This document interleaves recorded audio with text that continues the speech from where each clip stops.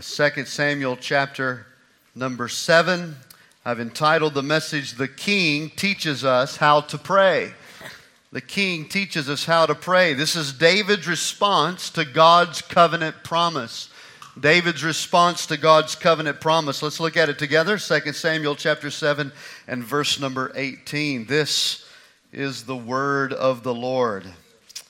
Then King David went in and sat before the Lord. And he said, "Who am I, O Lord God? And what is my house that you have brought me this far? And yet this was a small thing in your sight, O Lord God. And you have also spoken of your servant's house for a great while to come. Is this the manner of man, O Lord God? Now what more can David say to you? For you, Lord God, know your servant. For your word's sake, according to your own heart, you have done all these great things to make your servant know them. Therefore you are great, O Lord God. There is none like you, nor is there any God beside you, according to all that we have heard with our ears. And who is like your people? Like Israel, the one nation on earth whom God went to redeem for himself as a people, to make for himself a name, and to do for yourself great and awesome deeds for your land, before your people, whom you redeemed for yourself from Egypt, the nations and their gods. For you have made your people, Israel, your very own people forever. And you, Lord, have become their God. Now, O Lord God, the word which you have spoken concerning your servant and concerning his house, establish it forever, and do as you have said. So let your name be magnified forever, saying, the Lord of hosts is the God over Israel. And let the house of your servant David be established before you. For you, O Lord of hosts, God of Israel, have revealed this to your servant, saying, I will build you a house. Therefore your servant has found it in his heart to pray this prayer to you. And now, O Lord God, you are God, and your words are true. And you have promised this goodness to your servant. Now therefore let it please you to bless the house of your servant, that it may continue before you forever. For you, O Lord God, have spoken it. And with your blessing, let the house of your servant be blessed forever. We mentioned in our last sermon that 2 Samuel chapter 7 is one of the most pivotal passages of Scripture in all of the Bible. 2 Samuel chapter 7 shows us God's covenant promise with David, what we have come to know as the Davidic covenant. And this covenant is crucial because there are several foundational covenants that are explicit throughout the Scriptures, each building upon the other. And together, these covenants form the storyline of God's redemptive purposes in Christ Jesus. And the Davidic covenant, again, is a crucial link to the fulfillment of God's promise to give us a Savior, to specifically give us Jesus. Now, to bring you up to where we're at in verse 18, you're going to have to go back and listen or watch the message from 2 weeks ago as we looked at verses 1 through 17. But let me at least give you a brief recap to where we are at verse 18. When we opened up the chapter, we found that David was struggling. And he was struggling big time because God had brought a change of pace into his life. David was used to running and hiding and fighting. And now God says, I don't want you to do any of that. I want you to sit still. I want you to be patient. I want you to rest. And so the Lord has given David a season of rest. But David's problem is he couldn't receive that. He couldn't accept that gracious gift from God. He couldn't, as it is the case with many of us, learn to sit still.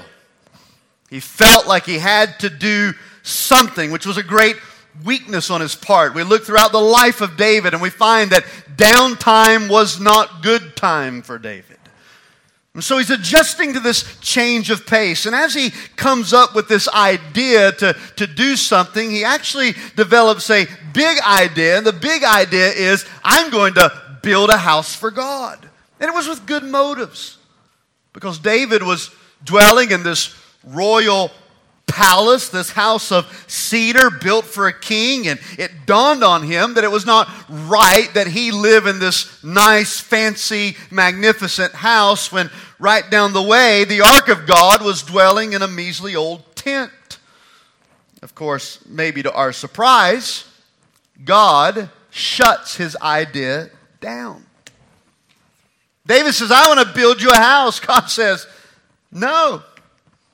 David, you're not going to build me a house. Rather, I'm going to build you a house. That's what God says to him. David, you're not going to build me a house. No. I'm going to build you a house. And we noted here that the word house was used differently than the way David used it.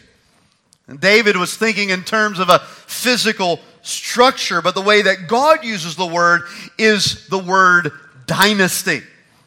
Dynasty. No, David, you're not going to build me a physical structure. No, I'm going to build you a dynasty. A dynasty.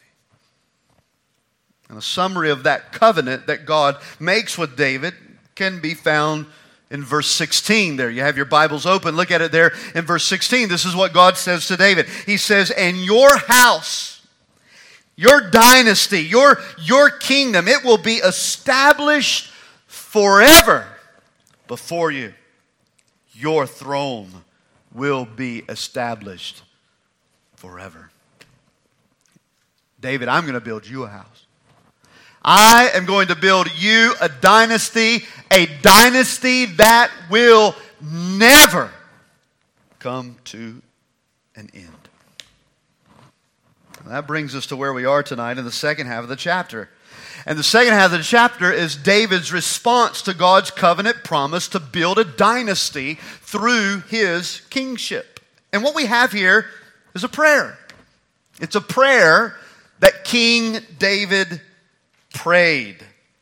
It's a prayer full of wisdom, much wisdom.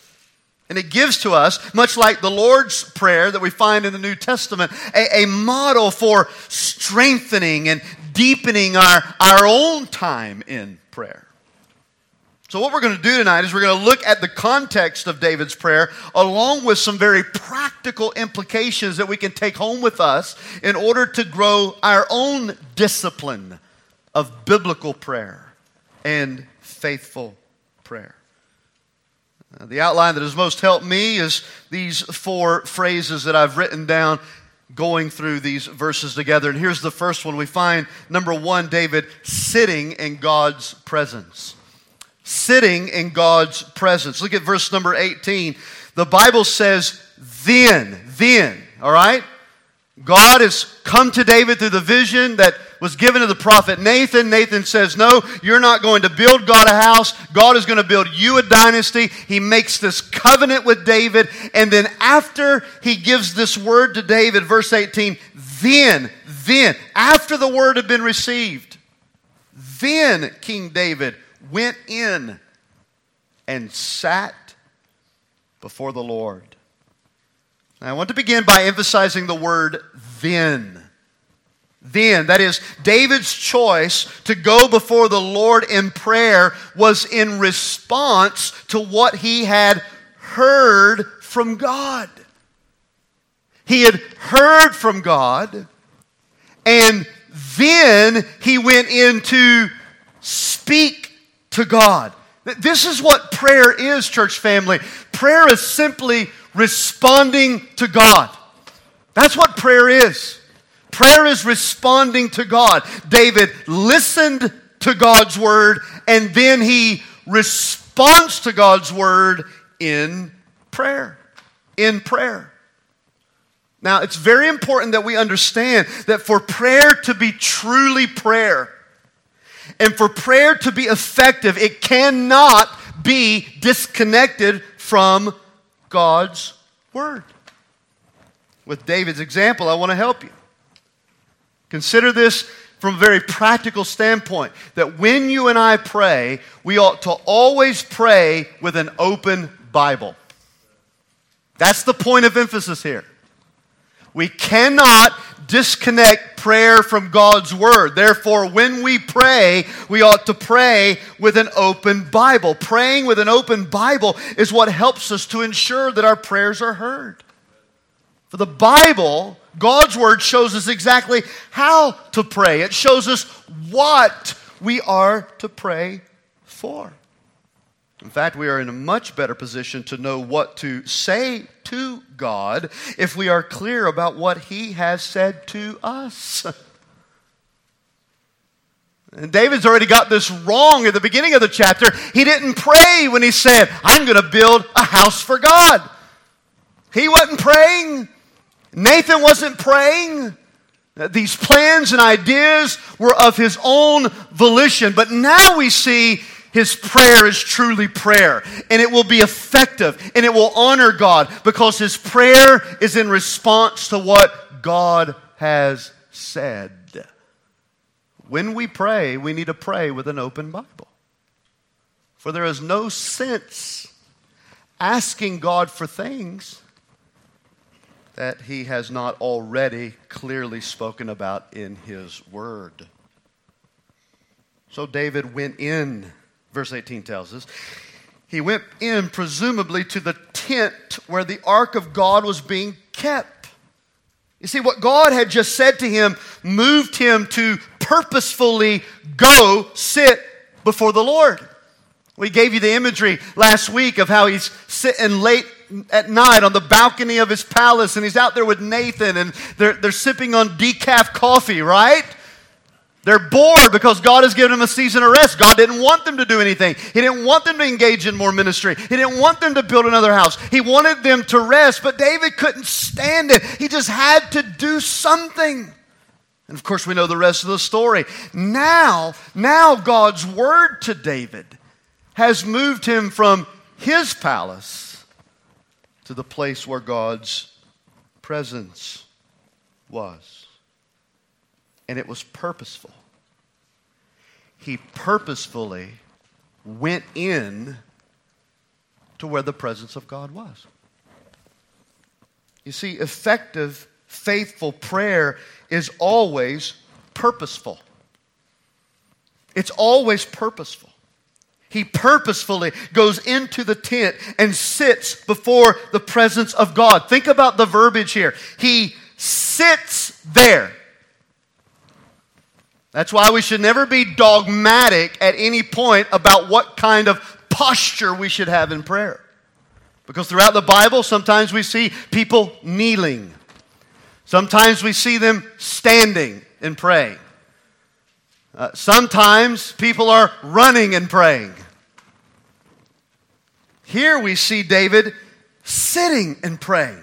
He purposefully goes in to the tent where the presence of God is, and he stops what he's doing. That's the emphasis here. The idea, the picture of him sitting, it means he stopped what he was doing. He took time, church. He took time to sit before the Lord. And as he's sitting there quietly, he's thinking. He's meditating on what God's Word had just said to him. He's praying. He's pouring out his heart to God. And the first thing we recognize about his prayer is that his words are flowing from a humble heart that is thankful to God. Look at it in verse 18. He says to God in this moment of quietness where he purposefully goes into the presence of God, where he stops what he's doing. He makes time to sit down. And however long he was quiet, that's how it was until he spoke up and said, "Who am I, God? Who am I, God? And what is the significance of my house, my family, my lineage, that you have done all of these things for me? That you have in the exact words here, that you have brought me this far. We see at the beginning of verse 18 and continuing through the prayers the fact that David had just been told no by God. Think about that humility for a moment. He had just been told no. God has closed the door on something that David wanted. Have you ever been there? Of course. God has said no. Perhaps God has said nothing. Sometimes you're not sure if He's going to open the door or close it. Sometimes you feel it close right there in the front of your face. Now think about David for just a moment. His big idea shot down. God denied it. God told him no. This is not what I want you to do. Instead, I'm going to do something for you. Yet there's not one hint of bitterness. Study the prayer. There's not one hint of anger or disappointment on David's part. Although his idea was denied by God, he still humbly views the Lord's plans and purposes as something that he is undeserving of. God, who am I that you would do this for me? Who am I looking over my life that you even brought me to this point? How is it that you respond when God tells you no? A lot of us respond the way that our children do when we tell them no.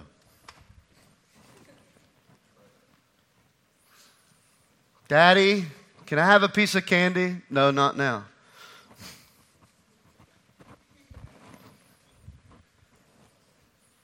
Dad, will you buy me that? No, not now. 2 hours later, what's wrong with you? Nothing. Yes, there is. You're mad. You're pouting. Can I help you tonight as we learn from David? When God shuts the door in your face, when God denies what you wanted, when God tells you to no, just go sit before His presence. Just go sit down, make time, get quiet, go to prayer and remind yourself and affirm to God that you are so thankful for all that He has done in your life, regardless of not giving you what you wanted. That's what He's doing. Who am I, God, that you would even bring me this far?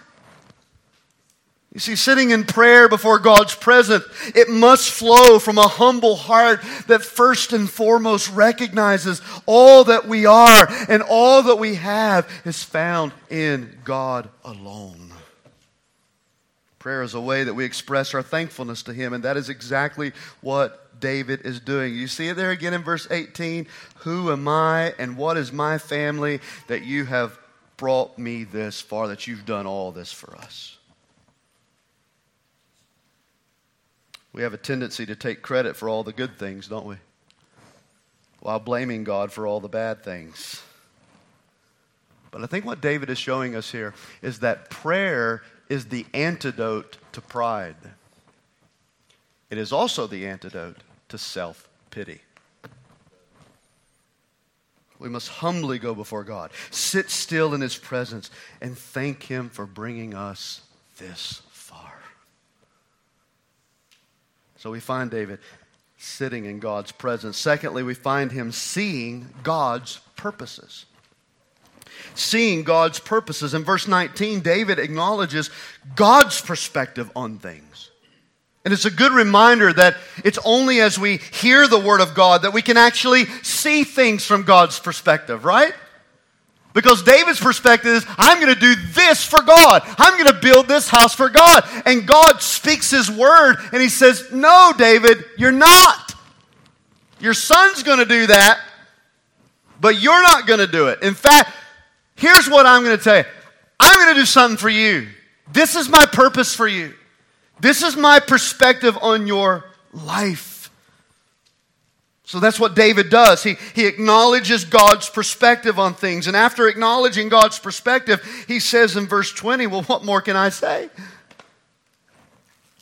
Look at it there. What more can David say to you? For you, Lord God, you know your servant.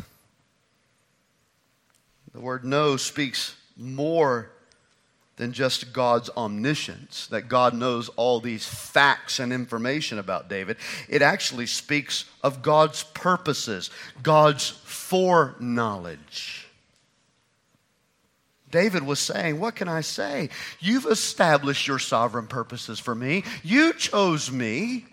You took me out of the sheepfold. You're the one that's setting the course for my life. You're the one who is sovereignly planning and purposing all of these things. What in the world should I be giving you my plans for? It's not about my purposes, God. It's about your purposes for me. And then he proceeds to tell us how God has actually done this. Verse 21, he said, for your word's sake, very important phrase there, for your word's sake and according to your own heart, you have done all these things, these great things, to make even your servant know them. What is David reminding us of? He's reminding us of the fact that God acts on the basis of His Word and on the basis of His heart. God acts on the basis of His Word, on the basis of His heart. It's not my purposes that need to be fulfilled. No, David says, God, it is your purposes for me. Your purposes that are based upon your Word, that are based upon your heart. Remember when God chose David all the way back in 1 Samuel chapter 13? So many people have gotten this verse out of context, misapplied it, misconstrued it, misunderstood it. We talked about it then, and I'm not going to spend a long time on it now, but it's worth repeating here.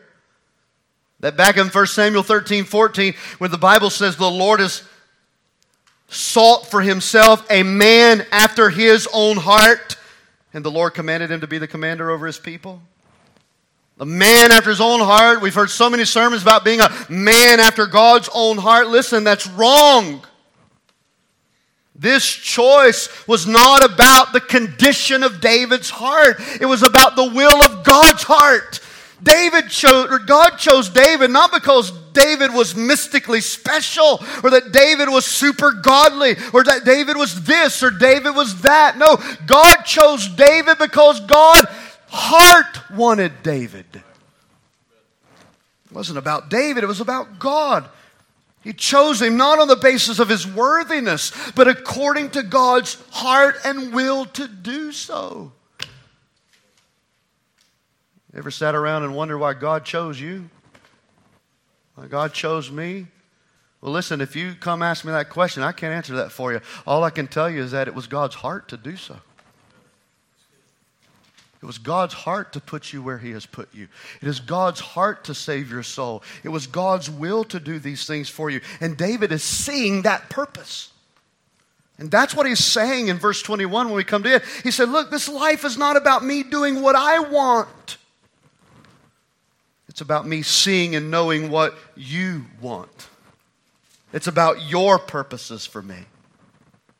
So David says in this prayer that he will focus on God's Word. He's going to focus on God's heart. For it is by knowing God's Word and heart that God will reveal to him His purposes. And again, church family, listen, this is why we cannot separate prayer from God's Word. It's why we should always pray with our Bibles open. Because prayer is about seeing and knowing God's purposes. It's not about accomplishing my purposes. It's about seeing and knowing God's purposes. And to know God's heart is to know God's Word. And to know God's Word is to know how to pray. So he's sitting in God's presence. He's seeing God's purposes and not his own. And then he just burst out into singing God's praises. Singing God's praises. That's verses 22 through 24. So again, what is the king teaching us about prayer? He's teaching us that prayer is not about getting what we want. It's about purposeful time in God's presence, responding to God's word. It's about seeing God's purposes rather than attempting to accomplish our purposes. And then it's about singing God's praises. David is choosing to sing of the greatness of God. And I can't help but to recall to my mind once again that David was just rejected. Now, a brother told me tonight about a job opportunity. Man, it's easy to whistle and sing when the job opportunities come, but what happens when we lose them? It's great when everybody's obeying and sitting in line, but when it's chaos. David's just been rejected. His ideas shut down, but he's not pouting. He's praising. He's not pouting. He's praising. What a great challenge to my own heart. And quickly, I'm not going to spend a lot of time here because I want to get to this last one, but just notice the things that he praises God for.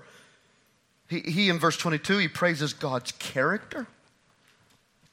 This is a great formula for how to praise God, how to hallow His name in prayer. Focus on His character. Verse 22, he says, therefore you are great, O Lord God. All of this that you are doing in my life, it's not about my greatness, David says. It's about your greatness. Unless anyone begin to think for a single moment that what we're seeing happening around our lives is because of any good in us, may we then find our humble place in the closet, sit before God's face in prayer, and say out loud, this is not because of my greatness, Lord. This is because of your greatness. Your greatness. He praises God's character. He praises God's supremacy in verse 22. He says, there is none like you, nor is there any God beside you. It's similar to what David said in Psalm 23, isn't it? The Lord is my shepherd. I don't want anybody else. There is none like God. There is no God like Him. He praises God's character. He praises God's supremacy. He then, in verse 22, praises God's word. According to all that we have heard with our ears. Once again, David returns to the sufficiency of Scripture. We know the Lord and His greatness because of the gift of His word to us.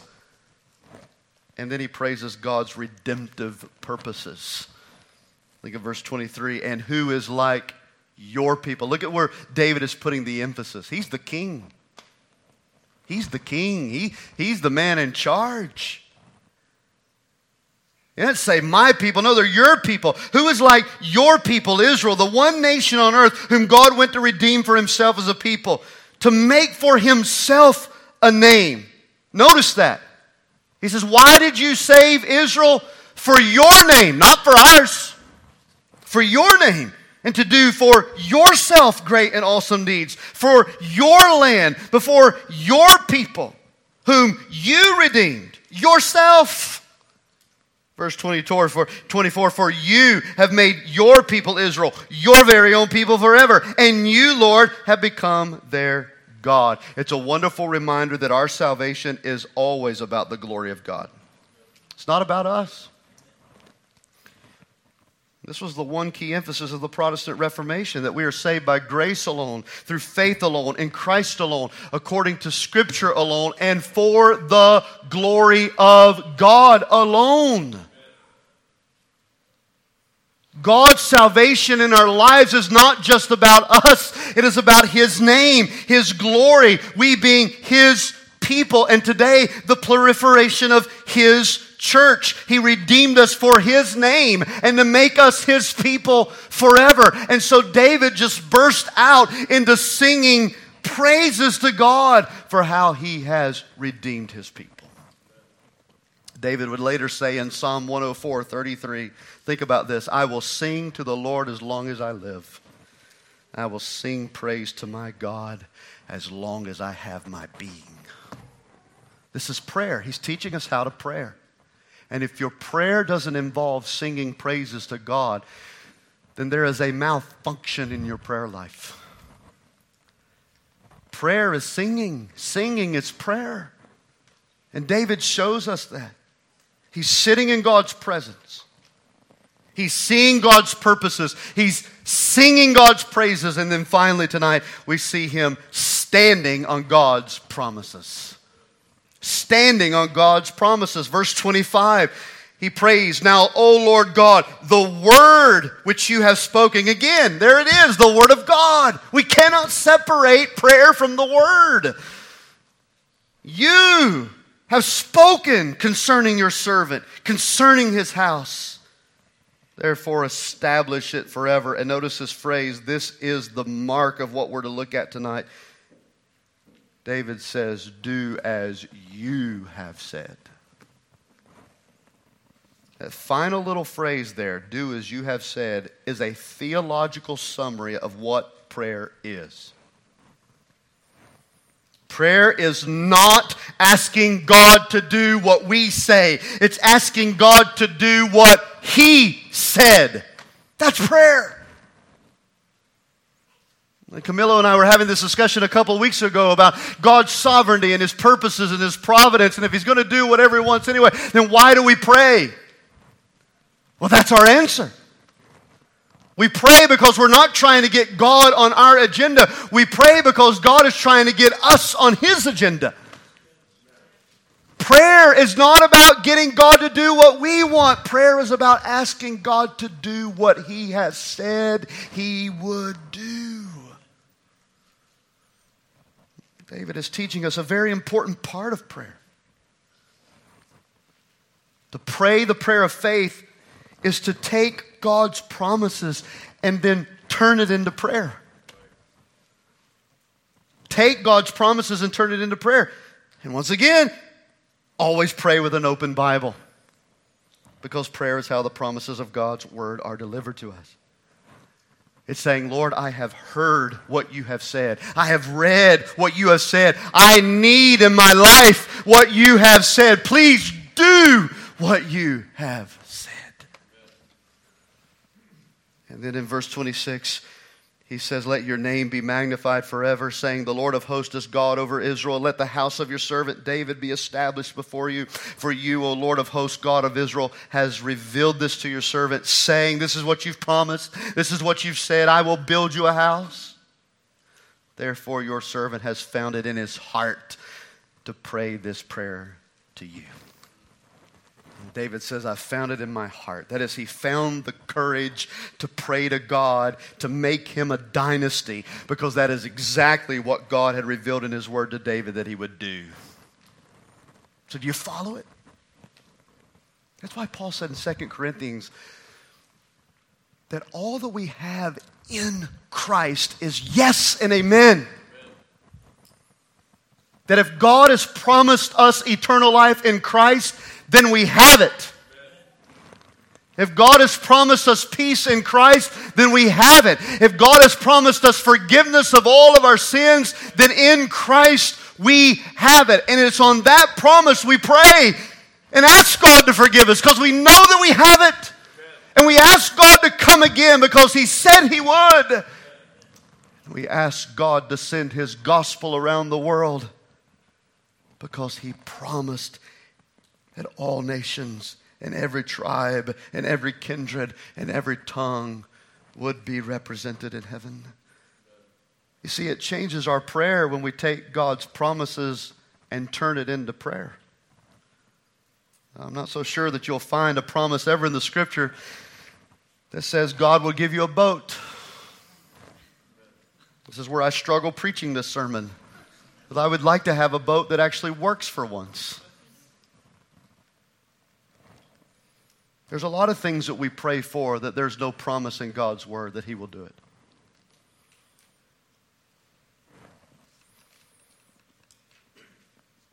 You see, David had the courage to pray this bold prayer, "Make me a dynasty," because God promised that that's exactly what He would do. You see, courageous praying is not according to the level of our faith. It's according to the level of God's promises. And I read this tonight and I'm thinking, I'm closing. David's prayer is very much like the Lord's Prayer, isn't it? Your kingdom come. Your will be done on earth as it is in heaven. And that is exactly how David ends the prayer. Look at verse 28. And now, O Lord God, you are God, and your words are true. You have promised this goodness to your servant. Now, therefore, let it please you to bless the house of your servant, that it may continue before you forever. For you, O Lord, have spoken it. And with your blessing, let the house of your servant be blessed forever. In other words, Lord, please fulfill your word. Please fulfill your word. Your kingdom come, your will be done. You see, David's prayer was found standing on the promises of God. We used to sing that hymn when I was a kid. Standing, standing, standing on the promises of... See, there's some other old people in this room tonight. This is what he's doing. His prayer is standing on the promises.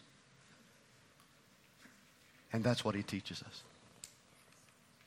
Church, when we pray, we are compelled to ask God to do what he said.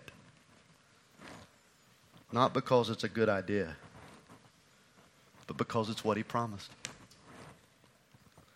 So can I challenge you tonight to slow down and go and sit before the presence of the Lord? Not with your phone on, but your Bible open. And see the purposes of God in every area of your life, not necessarily what you want done. And while you're in there, sitting quietly in the presence of God, just sing a little bit to him. Sing about his character and sing about his redemption in your life. Sing about the glory of his word. And then take God's promises and make his promises your prayer list. Ask him to do what he said he would do. I'm afraid that we have butchered what prayer actually is. And perhaps the King shows us tonight to change course. Oh, may God help us to pray more fervently with deepened faith and strength in God's promises to take care of his children. Let's stand together for prayer.